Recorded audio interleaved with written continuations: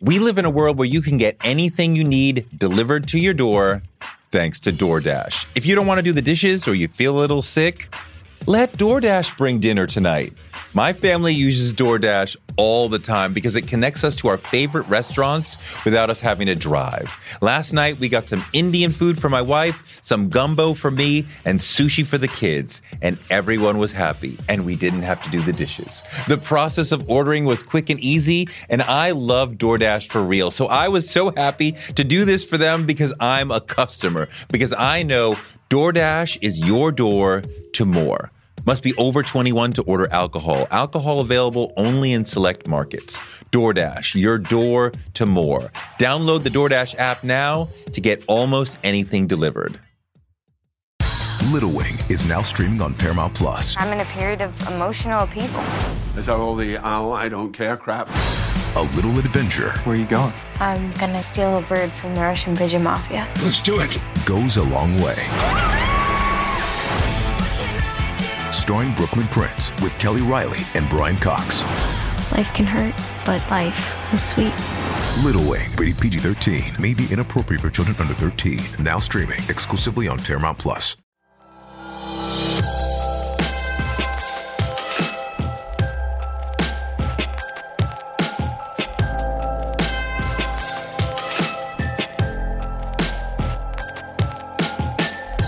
When we decide to be a country founded on both slavery and freedom, we justify that by dehumanizing Black people and by saying that they're not like other human beings. Therefore, when we brutalize them, when we rape them, when we kill them, when we exploit their bodies for profit, we don't really have to feel that bad about it because they don't feel pain like us, because they don't love like us. So when I sell this mother's child, she doesn't feel what I feel. She feels like what a dog would feel with the puppy being gone. She'll forget about her child the next day, which is literally what they would tell these women, right?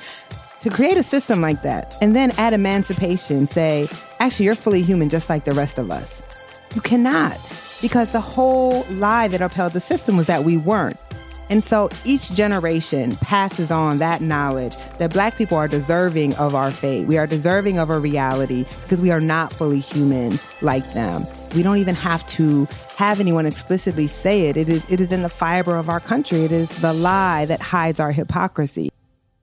Nikole Hannah-Jones is a certified genius, a spiritual warrior, and a journalist who's trying to change America.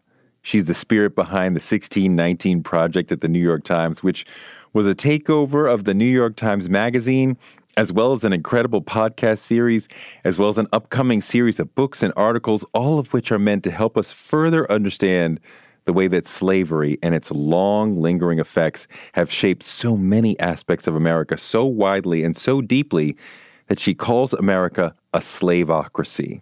Nikole's also done extraordinary work exploring education and racism. She's an intellectual badass who's got a MacArthur Genius Grant and a job at the New York Times and a mind full of brilliant ideas. I mean, I listen to her and she just blows me away. She's awesome, and I'm so honored to have had her on the show. It's the great Nikole Hannah-Jones on Touré Show.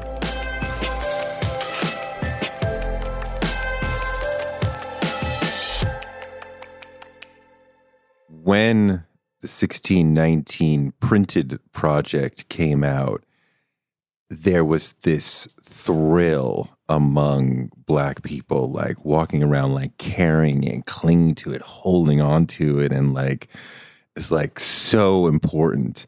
Did you feel that excitement when like people were finally getting their hands on it and like, this is so great? Yeah, it was like the most amazing thing of my life, really. I hoped we were making something powerful. I knew it was important, but as you know, that doesn't mean that people will respond to it in that way. And the response far exceeded any expectation we had, for sure. What was the pitch that I made to the Times? This came from you, not from somebody saying, "Hey, imagine something great," but you said, "No, let's do something." No, yeah, I've been thinking about the year 1619 for a very long time, and I'd been on book leave for about a year and a half, And the first thing I pitched when I got back from book leave in January was a project. And the pitch was very simple. We have I talked to my editor about it, and then we have a weekly ideas meeting for the magazine. And I just brought it up at the meeting. And I said that this August will mark the 400th anniversary of the first enslaved Africans being sold into Virginia, and that most Americans have never heard of that date, and that I wanted to dedicate an entire issue of the magazine to assessing the ongoing legacy. I just want a whole issue. Yeah. It's not an article. No. It's the whole thing. Because what I said was that the argument of the magazine would be that you can look across all of these aspects of American life: capitalism, democracy, why we're the only Western industrialized country without universal health care, our culture, our legal system, that almost nothing has been left untouched by the legacy. And I wanted the magazine to look at a modern phenomenon across American life and then trace it back to the legacy of slavery. And that we were going to be able to make these connections in a way that they hadn't been made, and really do a project to place slavery actually at the center of the American story. And immediately, Jake Silverstein, the editor-in-chief of the magazine, was like, let's do it. Like, that was it. And that has been... took off from there. I want to talk about this specific project, but that has been part of your genius at getting major media institutions to say, yes, let's do a major project on a very specific, deep issue of racism, right? I first came to know your work you did 2 major pieces on segregation for This American Life. Yeah. And now this major multimedia project for the New York Times. Just for those of us who are in those spaces or entering those spaces, how do we get a room full of white folks to say, yes, we will dedicate a ton of space to segregation or a ton of space to, the slaveocracy of America, when they know a lot of the audience will be like, this makes me uncomfortable? Yeah, I think, to be clear, it wasn't that big organizations always wanted to say yes. Absolutely. I've been working around these issues for almost 20 years, and there were certainly times in my career where it was a struggle to get my news organization to allow me to do the work I wanted to do. But I think what I have is the benefit of, I've been studying this for 25 years. I'm obsessed with it. I read widely on the history of race, on the sociology of race. I have always treated it as an investigative story and not simply, let me show you how Black people are at the bottom of this indicator. Let me show you that segregation exists, because that's not interesting. People know that anything you measure, Black people suffer the most from it. But I always make the argument that I'm going to show you the architecture of it. I'm going to show you the intentionality of it. And it's going to be investigative, and it's going to be surprising to people. And I think that's what, once you have success doing that, of course, it becomes easier to convince people to let you do it. But I think what my work is always surprising to people. Like, people are not surprised segregation exists, but when I show them, actually, there was a 30-year decision by the federal government not to enforce our fair housing laws. Right. When I can say, actually, we don't have universal health care because we have fought back against social programs because we thought Black people would benefit them for more than 150 years. I think it's that element of surprise, but also really the rigor of the scholarship. Race is one of those things, because everybody has a race that everybody thinks they know, just like covering education. Everybody thinks they understand how public education should work because they've gone to school. And when you can approach them with an argument that they never thought of, they never knew, it's shocking to them, it's surprising to them, I've been able to sell those arguments. And then you also have to actually be able to deliver compelling narrative, rigorous scholarship, get people to talk to you, all of those kind of normal reporting things as well. The 1619 podcast has been extraordinary. Is there a story that most sticks out to you that you're like, I am so glad that we got to be able to put this story in front of everybody's face? Yeah, so I definitely have to shout out the producers on the podcast. they're the ones who made it beautiful and the storytelling so compelling. And we're literally making each one of those intensely narrative episodes like week by week. It was a crazy schedule. So there's two things that really stand out to me. I love the music episode, Wesley Morris's music episode. So much of this project is just hard and devastating. And I think in his episode, you feel all the ranges of human emotion. You feel anger and profound sadness, but also profound joy. And I think it really best encapsulates the entirety of the Black experience, that we face so much pain, but we have managed to create and to live and to thrive. And even when white people try to take things from us, in the end, they can't take that spirit. So I think that episode is just beautiful in that way. And then I really love the two-part episode that ends, which is on the sugarcane farmers, the provosts in Louisiana. It's just really devastating. hard. It is. But the human narrative that's right now, I think, is just so compelling, and just shows that our stories just don't have happy endings in America. You keep talking about these farmers who are unable to get the loans that they need and deserve, and it keeps shrinking their farms. That was the only one that I couldn't finish, because I just felt like it like, just being Black is so hard. It is. And people were telling me in the second episode that they were like, oh, we thought the second episode, like, he was going to get his farm back. And I'm like, that's not how it works in this country. No. And he doesn't. No. I mean, when you talk about your father, like, you understanding your father flying the flag, and I'm like, okay, yes. And like the music episode, like, yes. And then that one was like, no, he's just withering and withering. And you think about, is that going to happen to me in some way? And maybe I don't even see it yet. But like, no, Negro, it always ends badly. I mean, that's the thing, is like, even though it's about farmers. So what I loved about the episode, a lot of things, like I grew up in Iowa, but I don't know shit about farming. And it just explained so much, just about what it's like to be a farmer. Yeah. And then it's this amazing story of like how Black folks coming out of slavery with nothing, literally nothing, managed to like, just through like sheer will and force and desire to acquire this land under, the most terrible circumstances. And then to see that, not like 100 years ago, but like right now, this architecture of oppression that very systematically steals away these hard-fought gains, and to see how that's still working. I think it illuminates our society, but it was just, it's absolutely devastating. I actually was in New Orleans 2 weeks ago, and I had dinner with them. What's amazing about them, though, is they're fighters. Like, that's who we are. So they're still fighting. They haven't given up. They're trying to teach other Black farmers how not to lose their land. And they're amazing, but they're probably not going to get their farm back unless they win this lawsuit. And this work is emotionally difficult for you to report on, right? Absolutely. I drink a lot of bourbon.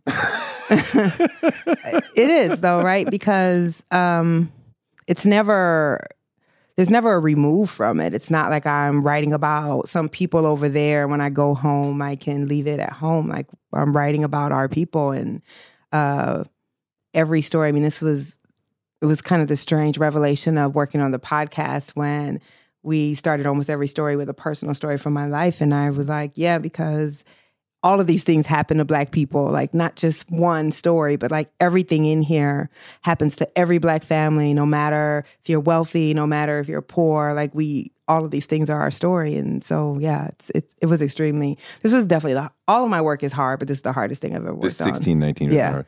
I mean, it really gets at the core of the slaveocracy, as you call it. And for so many people, so many white people, they're like, well, slavery was long ago. Yep. So why are you still talking about that? And you are expert at drawing these lines that are like, here are the specific and direct ways that we are still in the grips of it. Can you just talk about some of the slaveocracy as you see it?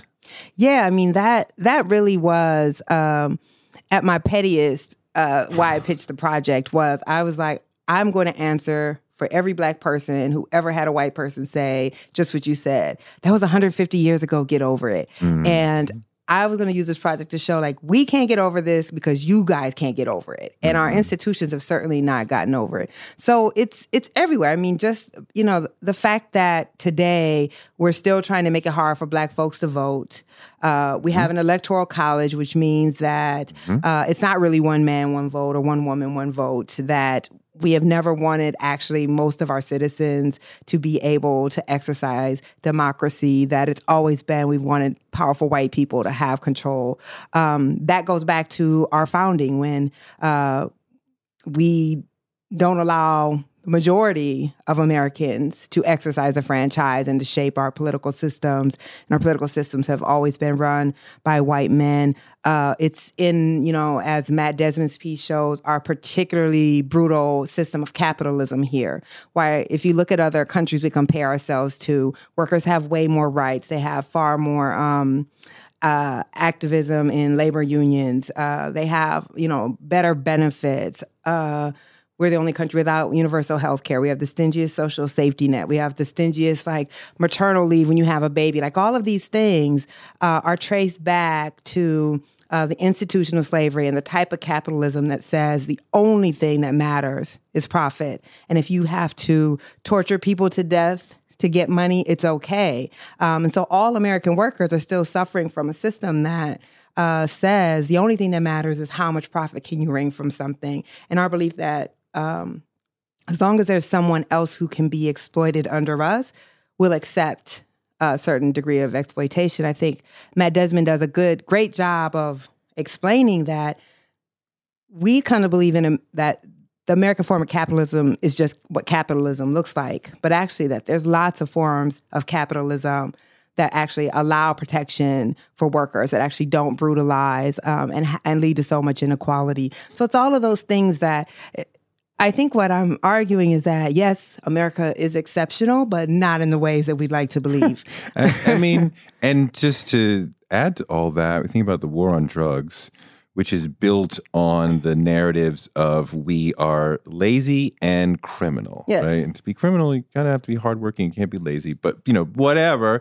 But if you believe those two things, then it's easy to believe they are the problem and we're going to attack them and root out our big problem. And that leads to mass incarceration, which becomes its own cycle because we've taken the father out of the home for something small, perhaps nonviolent. That's right. This other father, this white father, was able to smoke weed on his porch, but this other one was not.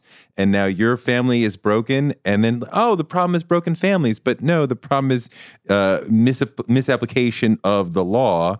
That's a big part of this as well. Well, yeah, even the over-criminalization of the population comes directly from the aftermath of slavery. The criminalization of things that shouldn't be considered criminal, right? So smoking weed or vagrancy laws. So right after slavery, you see the passage of laws around Black people can't just be out on the street walking around. And all of these laws were passed to reinstate the system of slavery.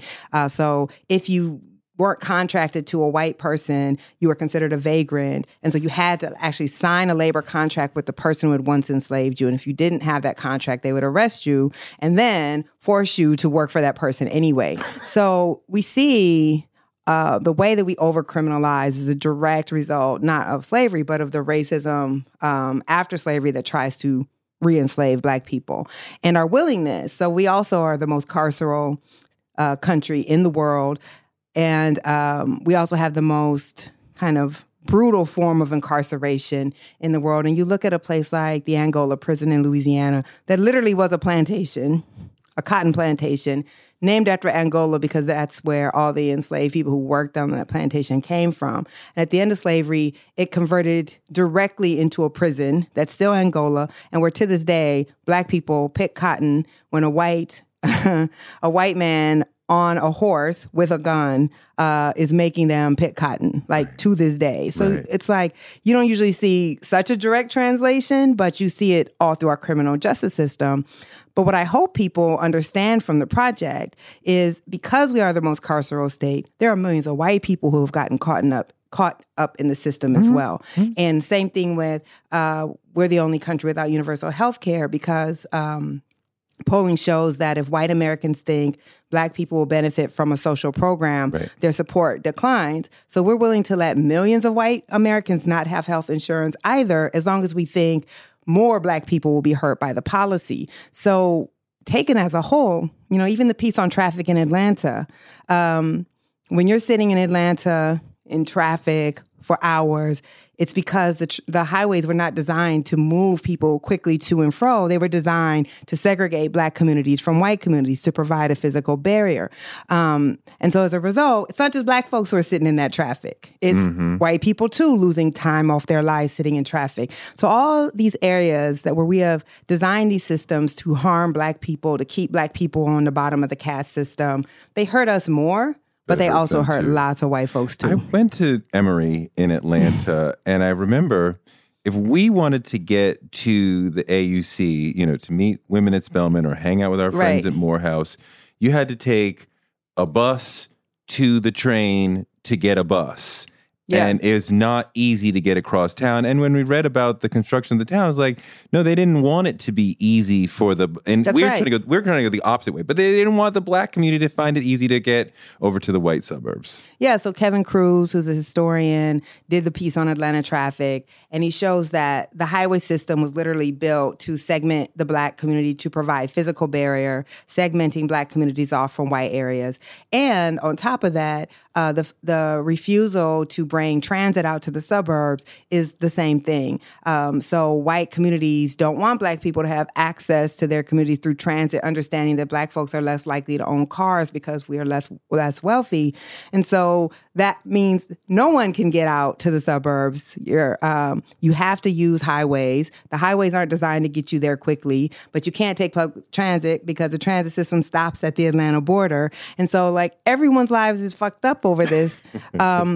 But as long as white people can hold on to their racism and hold on to this perception that whiteness has this value, they are willing to suffer as well, because we're always suffering more.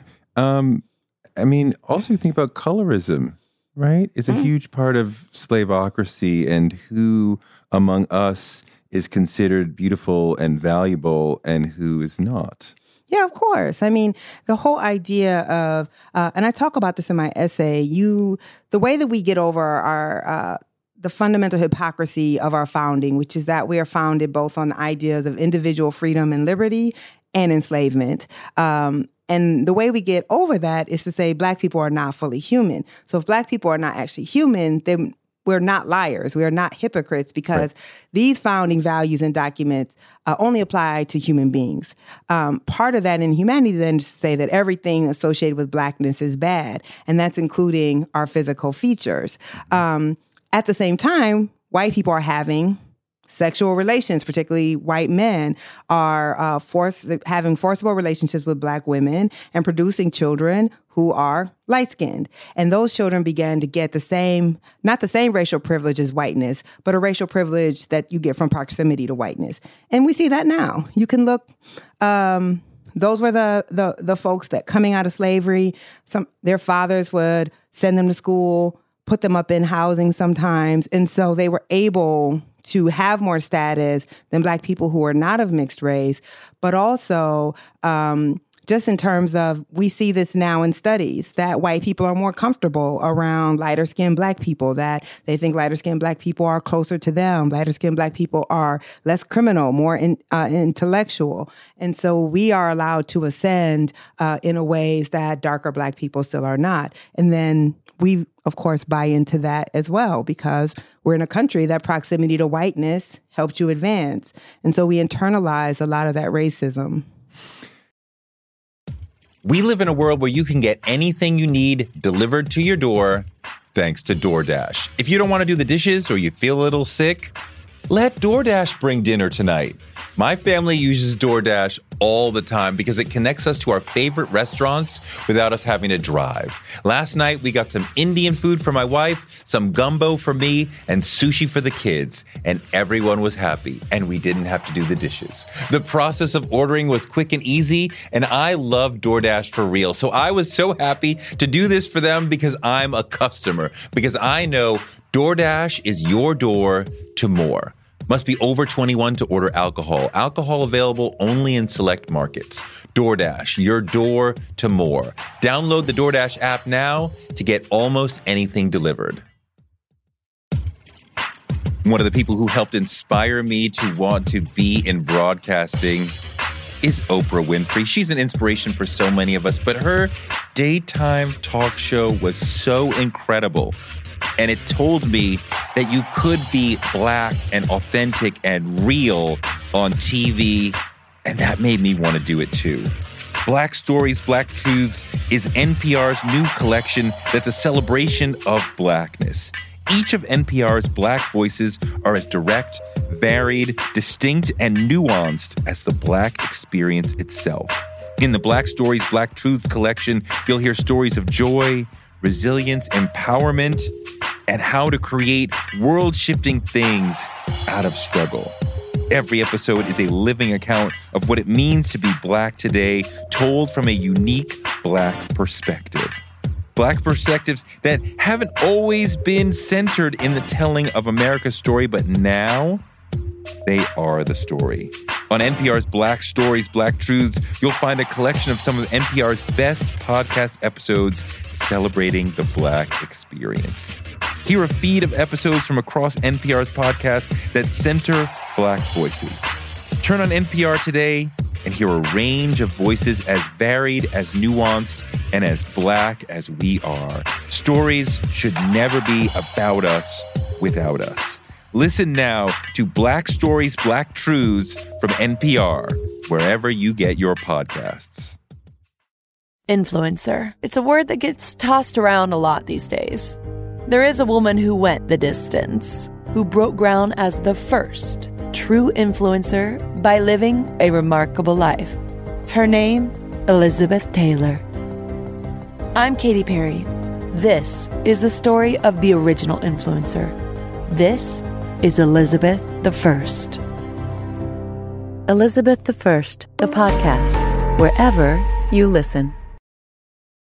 You talk about America wasn't a democracy until Black Americans made it one, and that we are the most American of all. Because that really made those conservative white people mad. Yeah.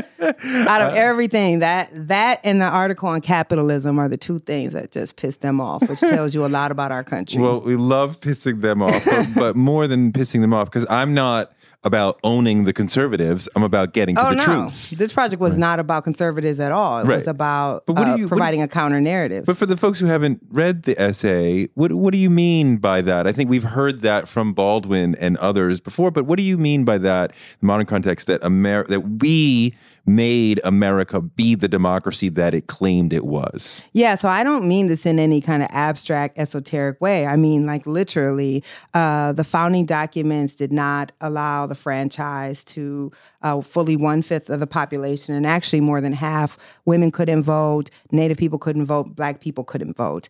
And Black people fought to make those ideals true. So after Black people fought for abolition, which means you end slavery. That is how you start to have a democracy. You can't have a democracy with 1/5 of your population in bondage. Then after the end of the Civil War, Black people pushed for the Reconstruction Amendments, which historian Eric Foner calls the second founding, because it is the Reconstruction Amendments, the 13th Amendment ending slavery, the 14th Amendment granting birthright citizenship and equal protection before the law, and the 15th Amendment, which provides universal franchise for men, though women wouldn't come for several decades. But Black people are pushing for these Reconstruction amendments. And that second founding is actually the first time where constitutionally we have the framework for a true democracy, where all citizens are to be treated equally before the law, and you should be able to vote and exercise your franchise regardless of race. Black people continue then that struggle. As we see, the end of Reconstruction leads to 100 years of racial terrorism and racial apartheid. And once again, Black people are fighting wars abroad, but also coming back and fighting their own countrymen in a decades-long sustained resistance movement to make the Reconstruction Amendment, the reality of that, true. So you see the Civil Rights Movement. The Civil Rights Movement ends all legal discrimination based on race, nationality, and gender for all Americans, even though Black Americans basically fought the civil rights movement by themselves. So that's the argument, is that we would not have democracy as much as we have without that resistance struggle of Black Americans who never fought just for themselves. Every civil rights law that gets passed because of Black freedom struggle includes other marginalized groups and not just Black folks. And I think you can't really argue against that. Talk about how much it angers the right when we say things like that are truthful. Yes. And you talk about your own personal pain in going through this. But as a writer, as a creator, you put the personal pain aside because you believe in the work. And I can tell that you just so deeply believe in what you are doing. But you think also about the community and how the community receives the work.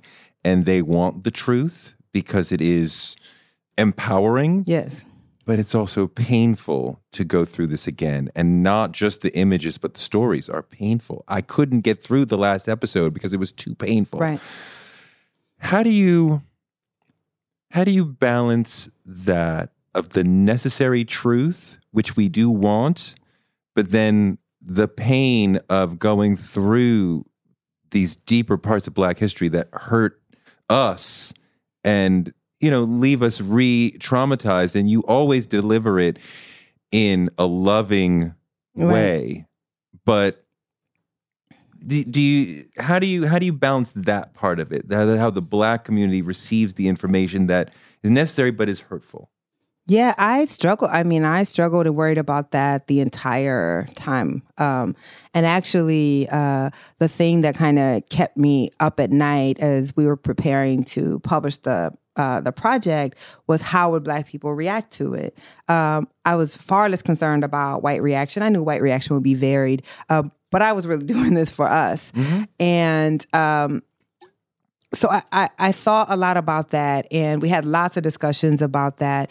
It's why my essay is the opening essay, which is saying, yes, there was all this pain, but we fought, we resisted, and we have create a great inheritance in this country. I wanted the first essay to be one of empowerment because I knew so much else that was in there was going to be hard. That's why I wanted Wesley Morris to do the music essay, because I said, this can't just be about what white people have done to us. We need to talk about our amazing contributions to this country. And it's why at the very end, we end with a photo essay on the Howard Law School graduates, because I wanted to show that despite all of these things, our story is a story of ascension. We have managed to survive, and many of us, though not nearly enough of us, to start to thrive despite the circumstance. But there were lots of things when we finally laid out the entire magazine on the wall, there was a big photo of a lynching in my piece. And I'd had conversations about how we have to show this violence. Like, violence is the constant theme. That's the only thing that explains why we were in this position, because no one willingly submits to being enslaved or living under apartheid, but violence is what kept us there. So it was important to me that we didn't walk away from that violence, and also that when we're told this history, the violence is really played down.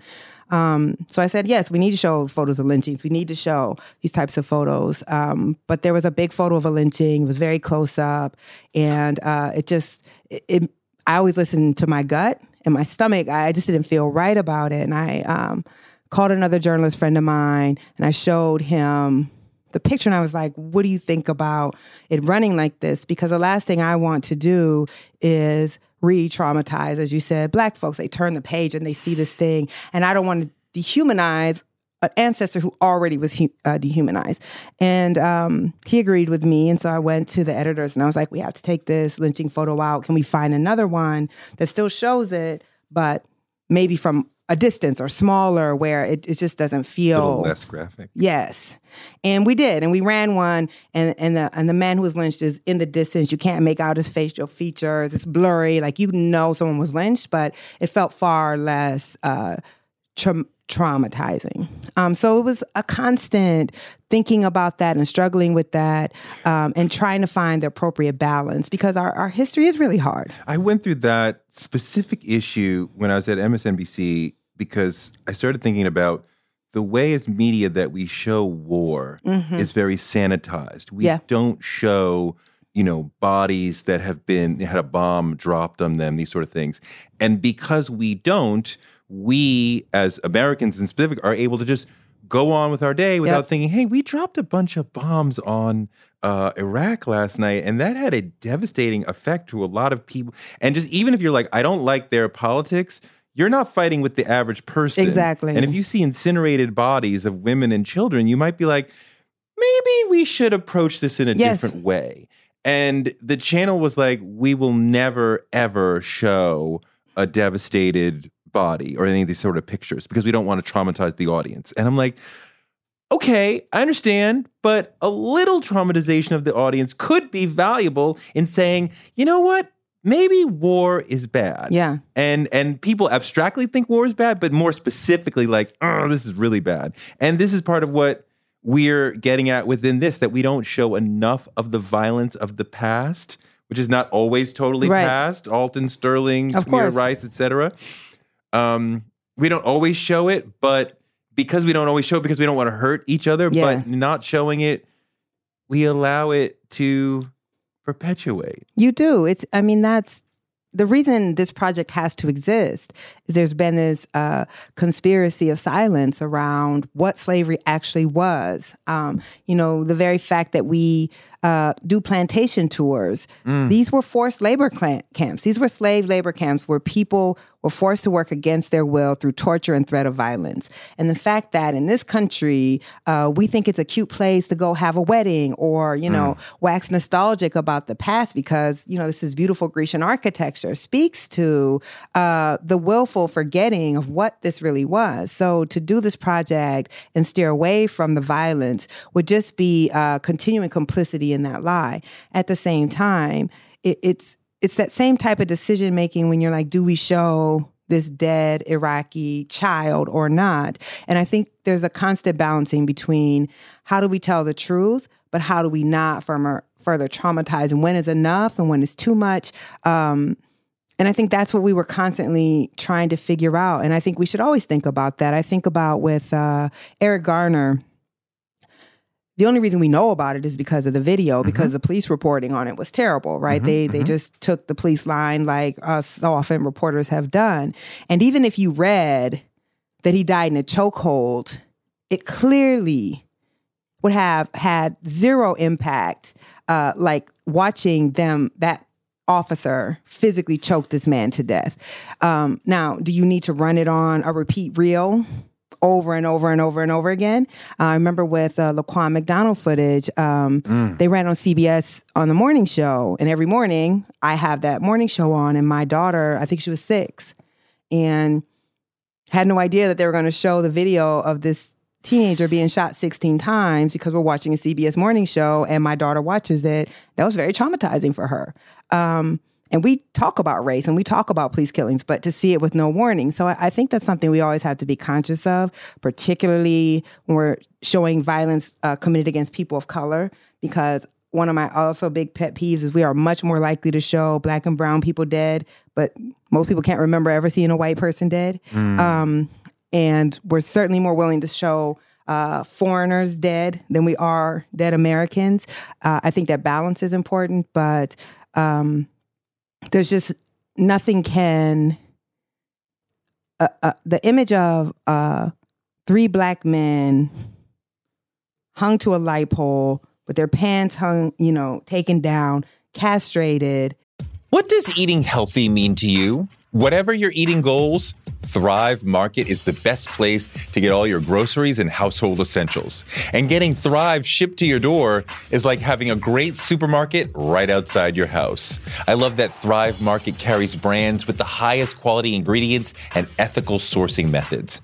Whether you're looking for organic kid snacks or low-sugar alternatives or gluten-free essentials, Thrive Market's got it, and their site lets you curate your shopping experience quickly. And as a Thrive member, I save on every order, usually about 30%, which of course I love. And when you join, you help a family in need with the membership matching program. Join in on the savings with Thrive Market today and get 30% off your first order, plus a $60 gift for free. Go to thrivemarket.com/Toure for 30% off your first order, plus that free $60 gift. That's Thrive, THRIVE market.com/Toure. thrivemarket.com/Toure.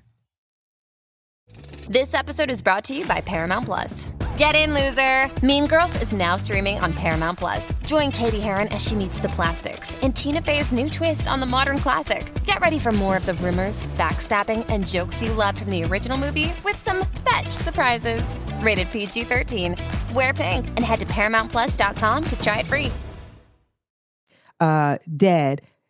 There's nothing like seeing that image to understand what Black people actually had to live through. So you have to be careful and provide the context. And we warn people, if you read in the opening page of the magazine, we warned the readers, you're going to read and see some very hard and disturbing things. We have to do it, but we want you to know that before you turn the page. Trigger warning.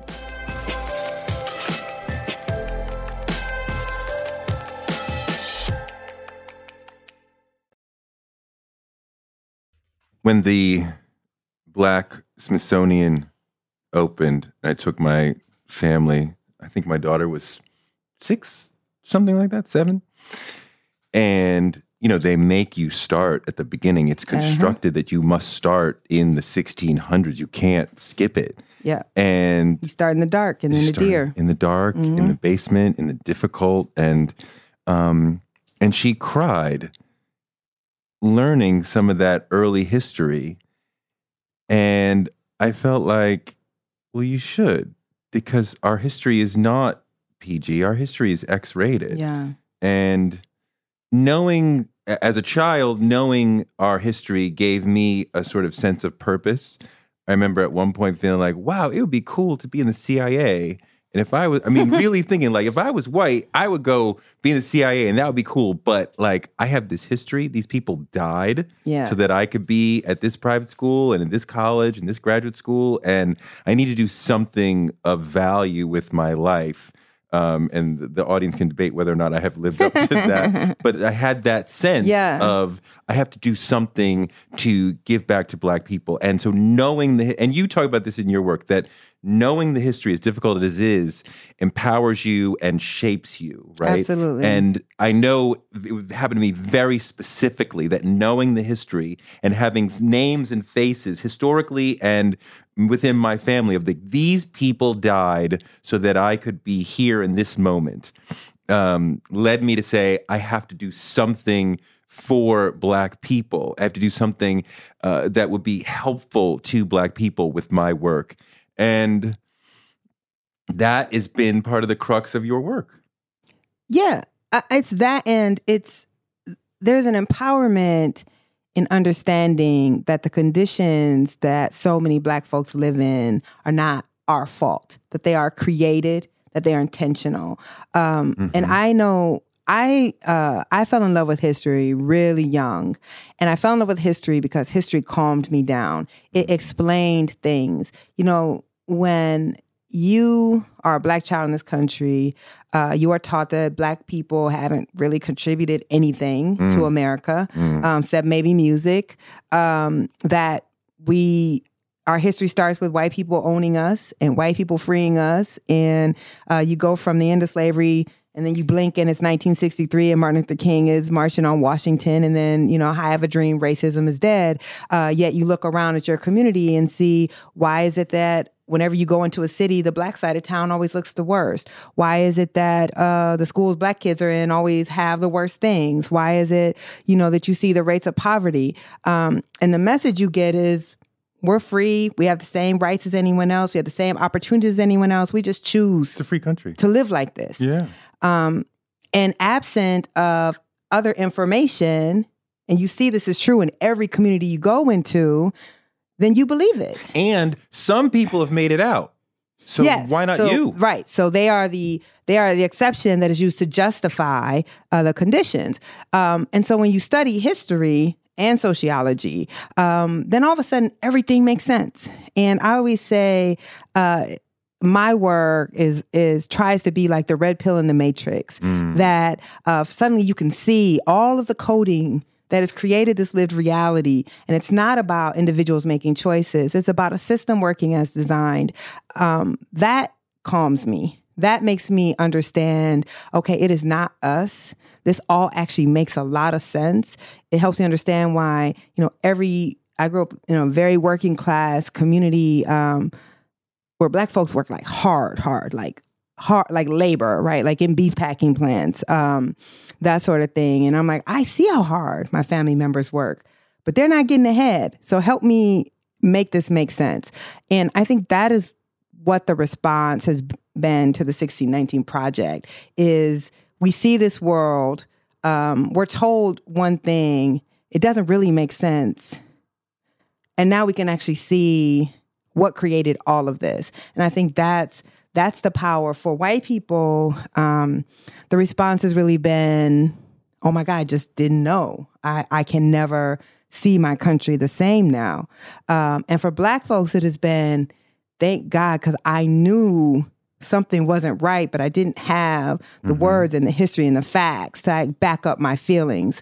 So that's what I think is important. That's why history matters. It explains almost everything. Your This American Life, The Problem We All Live With, is so unbelievable. I've listened to it several times, and one of the moments that really blows me away is when you get to the PTA meeting and the parents are speaking out and they're saying, are they going to bring their bad grades? Are they going to bring their disease? Are they going to bring their criminality?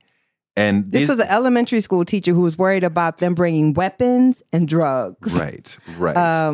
Into the school. And this is sort of the element, and those people say, we're not racist, we're concerned about our children. Yes. But this notion of we are contagions, we are walking disease of disease, criminality, and stupidity, yes. right? And it will infect our community. So we must move away or block them. And this is sort of a big part of what we see with racism all the time, why they feel like they must escape us. They're going to ruin our economic value, they're going to ruin the intelligence, they're going to bring actual disease or criminality. Yeah. And talking about little kids. But that's the thing is we are indoctrinated from the moment we take a breath in this country into anti-Black racism. When I give talks, I say, if I ask you to think of 10 stereotypes about Black people and give you 30 seconds, could you do it? And of course, you could write it down so fast, you don't even have to think about it. Now, did people's parents sit them down and say, Black people are this, Black people are that? Well, probably not. Well, my you don't parents have did. to. I mean, I don't know if your father or your parents did. They told me they expect you to be lazy. No, Black people have these conversations, but what I'm saying is nobody has to teach us to think these negative things about Black people. True. We just know. And it actually is a very logical thing that happens when we decide to be a country founded on both slavery and freedom. As I said, we justify that by dehumanizing Black people and by saying that Black people are not like other people. They're not like other human beings. Therefore, when we brutalize them, when we rape them, when we kill them, when we exploit their bodies for profit, we don't really have to feel that bad about it because they don't feel pain like us, because they don't love like us. So when I sell this mother's child away from her, she doesn't feel what I feel. She feels like what a dog would feel with the puppy being gone. She'll forget about her child the next day, which is literally what they would tell these women, right? Tomorrow, you won't even think about your child. Now, to create a system like that, and then at emancipation say, actually, you're fully human just like the rest of us. You cannot. Because the whole lie that upheld the system was that we weren't. And you have to keep that lie going to justify the past. You have to keep that lie going to say we were an exceptional country based on liberty and freedom. And so each generation passes on that knowledge that Black people are deserving of our fate. We are deserving of a reality because we are not fully human like them. And we are just awash in that. We don't even have to have anyone explicitly say it. It is in the fiber of our country. It is the lie that hides our hypocrisy. And the segregation of us that happens after the end of slavery and continues now is a way to not just degrade us, but remind us of our place in the bottom and to contain the contagion. Abraham Lincoln called Black people the troublesome presence. And we have always been seen as the obstacle to national unity because our very existence here is the lie. We're only here because this country was built on a lie. No other group is that true. But every time they see Black people, they know that we actually weren't founded on freedom or liberty. We're actually founded as a slaveocracy. So after slavery, they wanted us to die off, or, as Abraham Lincoln tried, wanted to ship us off to some other country and to just be rid of us. But we're here, and so we have to pay. And every generation of us continues to pay. I want to take a step back because you don't only think about what it is to be Black in America, but you also think a lot about journalism and how to do good, important journalism. So just from a journalistic standpoint, regardless of the subject, what is the difference between a good journalist and a great journalist? I think a good journalist is always skeptical, has humanity, and I think to be a journalist, you have to be a rigorous scholar. I think so much of my frustration with reporting, particularly on race, but not just race, is our acceptance of what powerful people say to us, our desire not to really have the type of expertise. I think a lot of journalism can be very lazy. People ask me, all the time, I get a lot of white journalists who are like, do you have to be Black to write about race? And I'm like, that's silly. First of all, you have a race. You have a stake in this. White people think they don't. They do. That's exactly right. That's the problem. They are raceless. But also, there's a lot of Black reporters who aren't good at writing about race because it is something that you need to have expertise in, just like anything else that you would cover. I'm good at writing about race because I study it. I study it a lot. So I think I just wish... I'm like many Americans consistently frustrated with political coverage. I'm consistently frustrated with kind of the echo chamber nature of journalism or this false objectivity that everyone wants to have when there's actual facts of both things. Sides-ism. Yeah. I'm like, sometimes that works, but most times there's actually a side that is right or telling the truth or that the evidence supports, and there's a side that it doesn't. But false equivalence seems to make you above it all and saying, well, both sides have a say here and both sides have an argument, but one side might be lying. And if you're not telling the audience, this person is lying this person's position is ridiculous, then you're not actually doing your job. Yeah, and I think newsrooms got hypersensitive to these accusations of a liberal bias after the Trump election. But what that has done is how long were they holding on to this narrative that economic anxiety was the reason white voters supported Trump, despite the data that showed the average Trump supporter was upper middle class, college educated, that you couldn't put that on poor white people, and clearly that nobody had more economic anxiety than Black folks, and 90% of us voted against Trump. But it's this adherence to conventional wisdom. It's this view from nowhere, I think, that I find incredibly frustrating as a journalist. And the other thing is, you have to be able to tell a damn story. Ultimately, you can do a major investigation, but if it's boring as hell, no one's ever going to read it. And what impacts people is good writing that actually tells a story. You do a lot on investigative journalism and teaching how to do that. Yes. And that is about listening, about finding the real people who can tell you the real story. What else is that about doing investigative journalism really well? Because a lot of people are not practicing that, not trying to, and don't have the money to be able to do it. But it's an incredibly important skill just for the upholding of a democracy. Yeah. So I should first say that all good reporting to me uses investigative techniques. The difference is investigative reporters can take a long time to work on something, and most reporters have to turn things really quickly. But at its best, investigative reporting is trying to uncover things that powerful people don't want you to uncover. It is trying to show the way that power is wielded against the vulnerable. And so what's important is, can you get people to talk to you about things that people don't want to know? Can you find the documents, the proof, the data? It's really, I mean, what I love about it is it's like digging. It's like being an investigator. You are trying to unearth things through a variety of methods that people don't want known.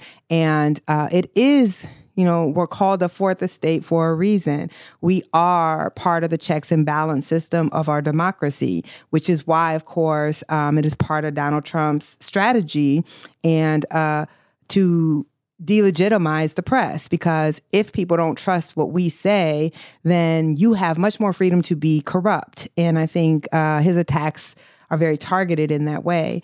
So at our best, we are working on behalf of the powerless or the less powerful, and providing that sheen of exposure and protection of our democracy. This is what we do on a daily basis. And it can, not even just democracy, but it's, health, the Flint water crisis. That's investigative reporter. That's reporting that exposes the way that people made decisions that have hurt a lot of people. When you look at investigations about, there was that great independent journalist in Chicago that broke the Laquan McDonald story. And the white prosecutor, or I think she was a Latina prosecutor, was ousted after that. And they have a reformed Black prosecutor in there. This is what our work should be doing at its best. On your website, you talk about confronting hypocrisy. Mm-hmm. And that is so important. And we think about like the griots, right, who are like buried outside the community because they tell the stories, mm-hmm. right? And you have to be willing to confront the stories that people don't want to hear about. And, one of the great regrets that I have in my career, I was at Rolling Stone covering Black music in the 90s. Mm. And I never said, is this Michael Jackson's story? Is this real? Mm-hmm. Yeah. I accepted the bullshit without question. Like, he just wanted to be a kid. Diane Diamond is crazy. I never took it seriously. And it's a whole generation of reporters that didn't take it seriously. Yeah. But, I was at a big place. I was one of the leaders of the generation, and I never said, let me just knock on that door and just see. Yeah. He paid somebody $20 million, and my curiosity, and I want to be like, well, I was in my 20s and early 30s, but still, like, nothing in you, $20 million, that's a lot of money. Yeah. And I just accepted the idea that, like, it's easier just to pay 20 and go on with it. $20 million is a lot of money, even for Michael Jackson. That's right. And I think it was the idea of taking that seriously, even for a second, was too dangerous to me because of all that he meant. Because, I grew up watching the J5 yes. cartoon show and all that stuff. And I remember watching the moonwalk with my mom. I mean, so much. But as journalists, just as an example, journalists, we have to be able to confront anything and knock down sort of the statues of our life and our world to say, like, that is wrong. And it can be yes. hard emotionally, but we have to be willing to do it. We do. And this is why I don't even pretend that there is such a thing as journalistic objectivity. There is not, right? We're human beings. We all have biases. Our biases certainly affect our coverage. They affect what we cover and what we don't. What year is this? 6-7 years ago, started doing big projects on school segregation.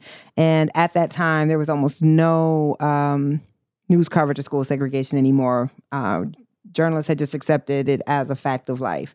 And I gave a speech at the Education Writers Association, and I said, with what we know about the data, what we know about the harms of segregation and the benefits of integration for students, and the fact that we've never treated Black students segregated the same, you see all the data, you're doing malpractice by not writing, like you're not doing your jobs by not writing about segregation. What I also said was most education writers are white women.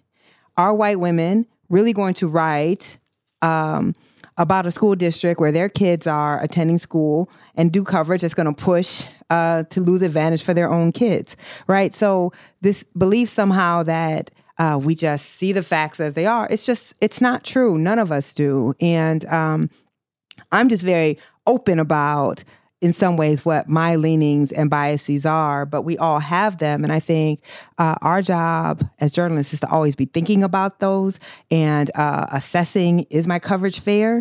Am I doing right by the story? Am I ignoring stories that I shouldn't? And try to be as fair and accurate as possible. But I think that so many journalists use this idea of objectivity to really indemnify themselves in coverage that often is very, very biased. You've talked a lot about education, how it affected you, how it affected your daughter, and your work in choosing the right school for your daughter. Can you, just as a parent, can you give advice to other Black parents on, choosing the right educational environment for their children? Because I know I spend a lot of time thinking, are we in the right school? Are we doing the right thing? And it's hard to know. And it's such an incredibly important choice. Yeah, I'm the wrong person for that because I believe in making educational choices for community. And my work is about, I'm a public school kid. I believe strongly in public school education. I intentionally enrolled my daughter in a high poverty segregated school. So I'm probably not the person people want to give them advice, because I think one of the unintended consequences of the civil rights movement is all of those who had the means to got out and left our communities behind. Where it used to be that segregation meant our communities were racially segregated, but they were economically integrated. Mm-hmm. And now we have our Black children are facing a double segregation. They're going to schools where every child is Black and every child is poor. And that is just devastating. So I personally want us to make our educational choices about community, understanding that if I am a middle class or upper middle class Black parent, I can give my child every support that she will need to be successful, no matter what educational environment I put her in. But what I bring and what our family brings to that school is a power that school doesn't have otherwise. Like, it changes the dynamic of school when a New York Times reporter sends their kid there. So has this been the best possible thing for your daughter? Has it changed the environment, the school environment, in the way that you had hoped? No, because I'm not naive that one or two families will change a whole school. But I also think we then use that as an excuse not to act. And if all of us decide that we are not going to throw our lot in with our folks, then we just admit that the system is going to be a two-tiered system and we're just going to play our part in it. So you want to be, I'll be first. Yeah, I think it's important. I don't think, how can I sit here and say I'm advocating on behalf of children that I wouldn't put my own child around? I think that's immoral. So I personally couldn't do it. No, she's not she's not getting the education I'm sure that your child is getting. I know that. And, but I also don't think I'm harming her. I think she's getting a good education, but I also think she's learning to be a good citizen and a good human being and to think about community. And we talk a lot about, she has things that most kids don't have, and she lives a life that most kids don't have. And I don't ever want her separated from that experience. My ambition for my child is that she can live out her dreams, but not that she has to have a certain pedigree. I don't give a damn if she goes to Harvard. I actually hope she never wants to go to a place like that. Like, I don't think I have the typical motivation that parents have. My motivation is really what is best for our whole community and not just my child, who is already very advantaged. I mean, that is part of where a lot of us run into the trouble, right? Of course. Of we have communal dreams, but I want my child to have the best. And you can't have both. You can't have both. And you are a rare person who's like, I'm going to put my communal dreams or principles. But wouldn't your child still have the best? So, for instance, my daughter's getting tutoring tonight, right? So she doesn't have so you give her private school education, but I have a math tutor who's going to come by and help her with math tonight. I guess what I tell white parents something different than black parents, because white parents clearly have a different obligation. Like, white parents have been generationally advantaged and experience advantage in every way. And I certainly understand black folks like me, who are the first generation who actually could give our children the best of everything, to then say you finally are at a place where you can do that and don't do it. I get that that's a hard thing to ask. But I'm also like, no one else is coming to save our kids. They're not coming. We are all that we have. And I really hope to raise my child with the sense that making it is not getting out in a way, that making it is actually staying in your community and trying to help your community to make it as well. I don't know that, when she gets older, she might ask me, like, why did you do that? You had the, ability to give me the best education money could buy, and you chose not to do that. And maybe she won't agree with my choice. But to me, I just couldn't, I wouldn't feel right doing anything else. And I don't feel like I'm sacrificing her, because I ask parents all the time, like, what is the worst thing that you think will happen? What do you actually think that you're giving up by doing this? I don't know. What do you think you would be giving up? I can only fall back on my journey. Mm-hmm. And, my parents put my sister and I in private school from first grade. My sister was in kindergarten. We were in the same school through 12th grade. I know that school was more rigorous than our college, about as rigorous at the high school level as my graduate school. So by my teenage years, I was used to a level of rigor and academic expectation, intellectual expectation that outstripped what I got in my future academic after that, college and graduate school. And it gave me everything that I needed to have the intellectual and creative life that I have had since then. That The real preparation happened in high school more than in college and in graduate school. Graduate school was a necessary step, but the college, in terms of the education I got, was not a necessary step as compared to high school.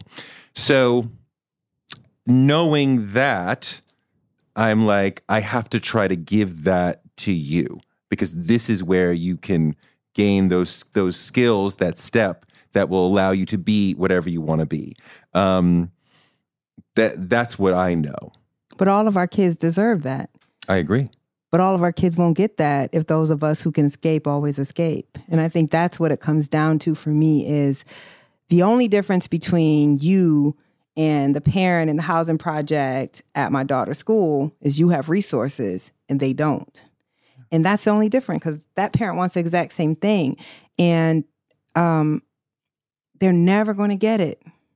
They're never going to get it as long as all of us just take what we can get for our own children.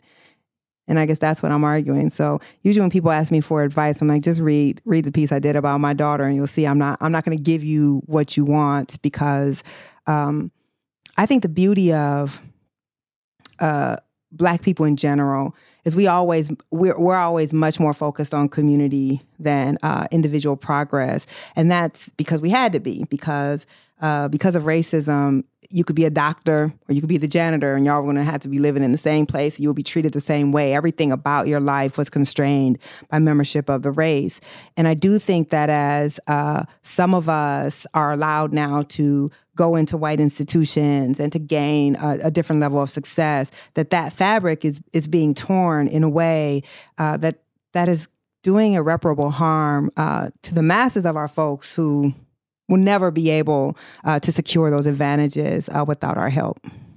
I mean, I agree with you, but, and I agree with your intellectual position, but as you know, as you've emotionally experienced yourself, that, bring your children into the mix and you're like, everything changes. And you maintain your principles. Yes. And I'm like, I feel you, and I think that it's wrong that we align our taxation so regionally. We don't do that for anything else. There are parks that I am paying for that I will never be able to visit, and roads that I will never drive on. But public school dollars are hyper localized, and that should not be. And if we change that, we can change the nature of public schooling in our areas in America. But we do it this way. But you asked me though, so I told you. No, no, 100%. This is always where the conversation gets uncomfortable, because I know what people want, but again, like, that's just not. Well, when we started going, it's not the advice that I'll ever give. When we started going to school, I quickly realized that talking to people about their educational choices was not a good idea. Just, and people who like, well, I went to public school and I'm sending my kids to public school and I believe in that. And that's great. I had a different experience and I have a different expectation for myself set by my parents. And if I wanted to find, my principles, like for private school, like, this is not going to be a comfortable conversation for either of us. And I'm never going to tell you you're wrong. You're not wrong. You're right for you and your children. I'm going to tell you you're wrong, though. Are you telling me I'm wrong? I mean, yeah. Wrong. You're saying I'm doing wrong for the community. Yeah. I mean, I'm sure you're doing right for your child. Yeah. But also, it also is, what is the value, too? So there's a thing of giving your child every academic advantage, which in turn is trying to give them every economic advantage. Yeah. But I like to think that education is more than about how much money can my child make one day. I like to think that education is about how do we live in a multiracial democracy? How do we learn to live outside of a bubble of our own making? I would like to think that education is about making us good people and good citizens. And actually, this is the beauty of public schools that are actually public schools, meaning they actually reflect the public, is that's exactly what they are. And you have a little bit of everything. And I think that's beautiful. My kids go to private school in Williamsburg, so they get a little bit of everything. It is a black, brown, and white school. What is the economic diversity of the school, though? There's economic diversity because and I see it. They work very hard to give a lot of financial aid, so there are multiple classes within each class. There's different races. So, I mean, especially in a Williamsburg, in a Fort Greene sort of context, like, you're going to have a wide array of people. What's the school? From different, well, let me not say the name of my children's you know I'm about to fact check you. No, I mean, and you can, and I'll say it to you offline. Okay. But yeah, it's probably a good idea not to. But I don't want to say, school. I mean, like, the show goes globally, so I don't want to say the name of my kid's school. But my kids' school, they do experience a wide array of people. The headmaster is a black woman. Right, but you there's black have a and wide brown. array of people at Harvard, but one would not say that Harvard reflects the public, right? Sure, of course. That's what I'm saying is, there's a lot of white parents in public schools who their schools look like the United Nations, but that's because those kids have been screened 12 different times. And it's a very particular type of kid. And you might have phenotype diversity, but the backgrounds are actually very similar. And that's. I mean, I surely do relate very deeply to your diversity critique of private schools, because I definitely went to the private school where, there were 2 black kids in the 7th grade of 20 white kids and 2 of us. And I had deep identity issues coming out of that, and, felt like literal oppression and all sorts of things. God, I remember this student, this was a transformative moment for me. I was in 7th grade, and this student who was extremely popular, who had gotten into Brown, and he had overheard somebody else say, well, he only got into Brown because of affirmative action. And this was an extraordinary student, athlete, like head of student government, like, you've got to be kidding me. And he was deeply hurt, and he's telling this story in front of the whole school. And I was like, oh my God, if they think that of him, what must they think of me? Because I am far from his level academically, athletically, popular, government. So, I mean, like, I wore that burden, absolutely. And my kid's school is not lily white like that. But I mean, that was definitely one of the trade-offs that I got this education, but I don't know what it did to me emotionally and personally, for sure. Going through that sort of experience. Yeah, there are definitely psychic costs. I mean, I wrote about this too because I was bused to white school starting in the second grade. That's the choice that my parents made for me. And, academically it was great, but socially and emotionally it was terrible. And I actually knew that I was never going to put my child in a situation to be like one of 5 Black kids in the school. Was that you were one of 5? In elementary school I was. And then by the time I got to high school, it was, a decent amount of Black kids. But I also didn't think at that time that I put my child in a completely segregated school either. I think I wanted what most Americans say they want, though I don't know if they really want it. I wanted just an integrated school. I wanted a school that reflected our society. It's just unfortunately, particularly in New York City, there's very, very, very few schools like that. The funny thing about that affirmative action story, I think about that a lot. It shows how white supremacy always finds its level, right? Because if you're not there, you're being a bum and a derelict. You just don't want to work hard. But then if you're there, you don't deserve to be there, and somebody gave it to you, which essentially says, Black folks can't win either way. But you said something that really blew my mind. You say lots of things that blow my mind, but you talked about how whiteness expands and how throughout history, different groups have been subsumed into whiteness, that once it was no Irish need apply and then they became part of whiteness. We could argue that Jewish people have become part of whiteness where they once were not. Italian, Polish. On and on. And this pervasive fear of the future of a majority-minority country. Which I always thought, I always agreed with your point that Black, brown, and Asian people never agree on everything. Right. Black people don't agree on everything, but Black, brown, and Asian people don't agree on everything where we'll come together and dominate the country politically and economically to where white people will suddenly become this minority. So the entire construct is flawed. But your notion is that whiteness will expand and will take in other sorts of people to reassert its dominance as its numbers are falling. Yeah, I mean, that's what history has shown us. It's again, this is why I love studying history, because when you look around in society today, and I was arguing with somebody on Twitter the other day who was like, race is real. You go hard on Twitter. I don't play around on Twitter. It's like it's an outlet for my anger, clearly. But it's like whiteness is a race, and I was like, well, what defines someone as white? Who is white? And this belief that this is a fixed thing, and if it's fixed, then it's real. But it's not fixed, and it's never been fixed. And I don't believe. I mean, you saw under Bush, the Republican Party was kind of going towards the whitening of Latinos, or at least Latinos who aren't Black. Then they lost their mind and just gave up for I don't know why. But I imagine they'll come back to that, right? There are certain Latinos. The vote is already split. There's plenty of Latinos Latino's a false category. It's a whole bunch of different people from different countries and different races who we decided are lumped together, but a white Argentinian don't give a damn about, indigenous Guatemalan. But we lump them all together and then are somehow surprised that 60% or 40% voted for Trump. And I'm like, that's not surprising. Cubans, Argentinians, right? There's certain groups that align. And when we think about the fact that when was I Dream of Lucy on? 1940s, 1950s? Okay, 1950s, I think. Right. Okay. So at a time when Emmett Till could be lynched. You mean I Dream of Jeannie? No. I Love Lucy. I Love Lucy. Yeah. 50s. Right. Yeah, 50s. Yeah. So Emmett Till can be lynched for the belief that he whistled at a white woman, but Desi Arnaz can be on TV married to a white woman. Tells you that Latinos are malleable in the eyes of whiteness.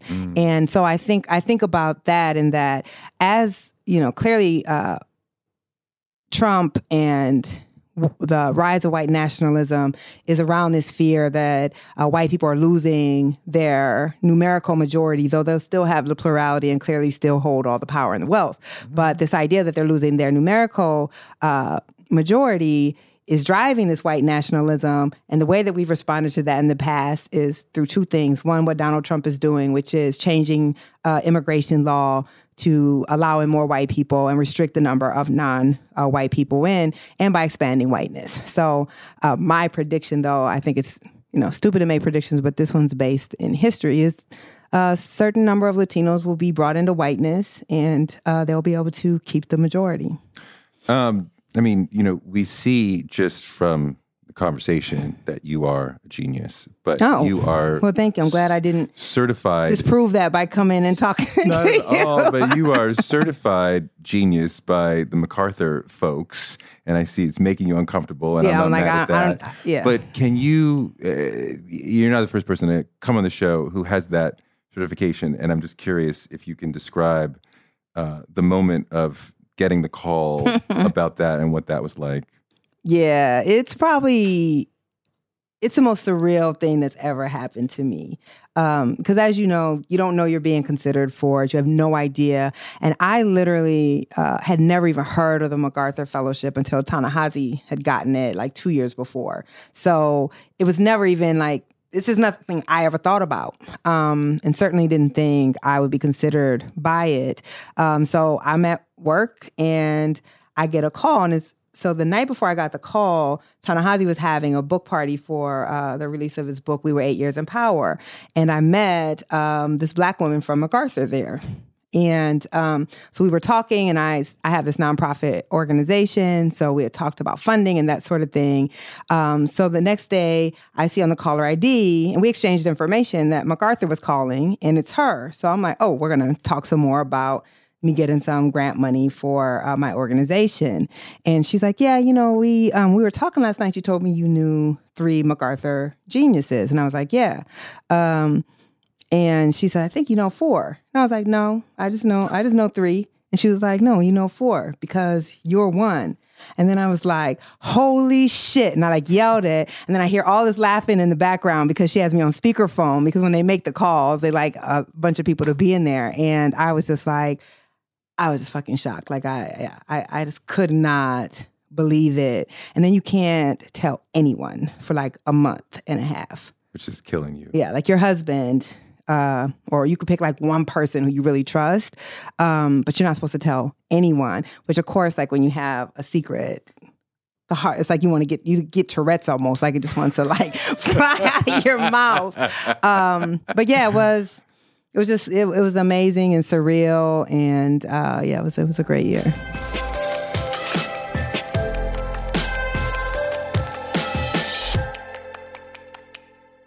Thanks to Nikole for a great interview, and thanks to you for listening. Touré Show gives you fuel to power your dreams, because you can use your dreams like a rocket ship to blast you into a life you never imagined. You can make your dreams a reality, and this show can help.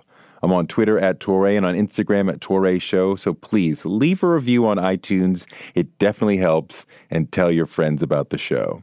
Touré Show is written by me, Touré, and produced by Jackie Garfano. Our editor is Ryan Woodhull, and our photographers are Chuck Marcus and Shanta Covington.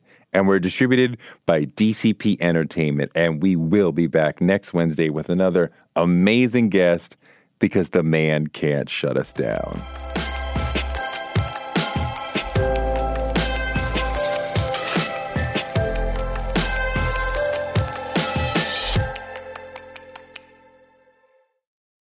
We live in a world where you can get anything you need delivered to your door thanks to DoorDash. If you don't want to do the dishes or you feel a little sick, let DoorDash bring dinner tonight. My family uses DoorDash all the time because it connects us to our favorite restaurants without us having to drive. Last night, we got some Indian food for my wife, some gumbo for me, and sushi for the kids. And everyone was happy, and we didn't have to do the dishes. The process of ordering was quick and easy, and I love DoorDash for real. So I was so happy to do this for them, because I'm a customer, because I know DoorDash is your door to more.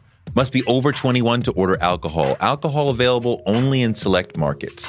DoorDash, your door to more. Download the DoorDash app now to get almost anything delivered.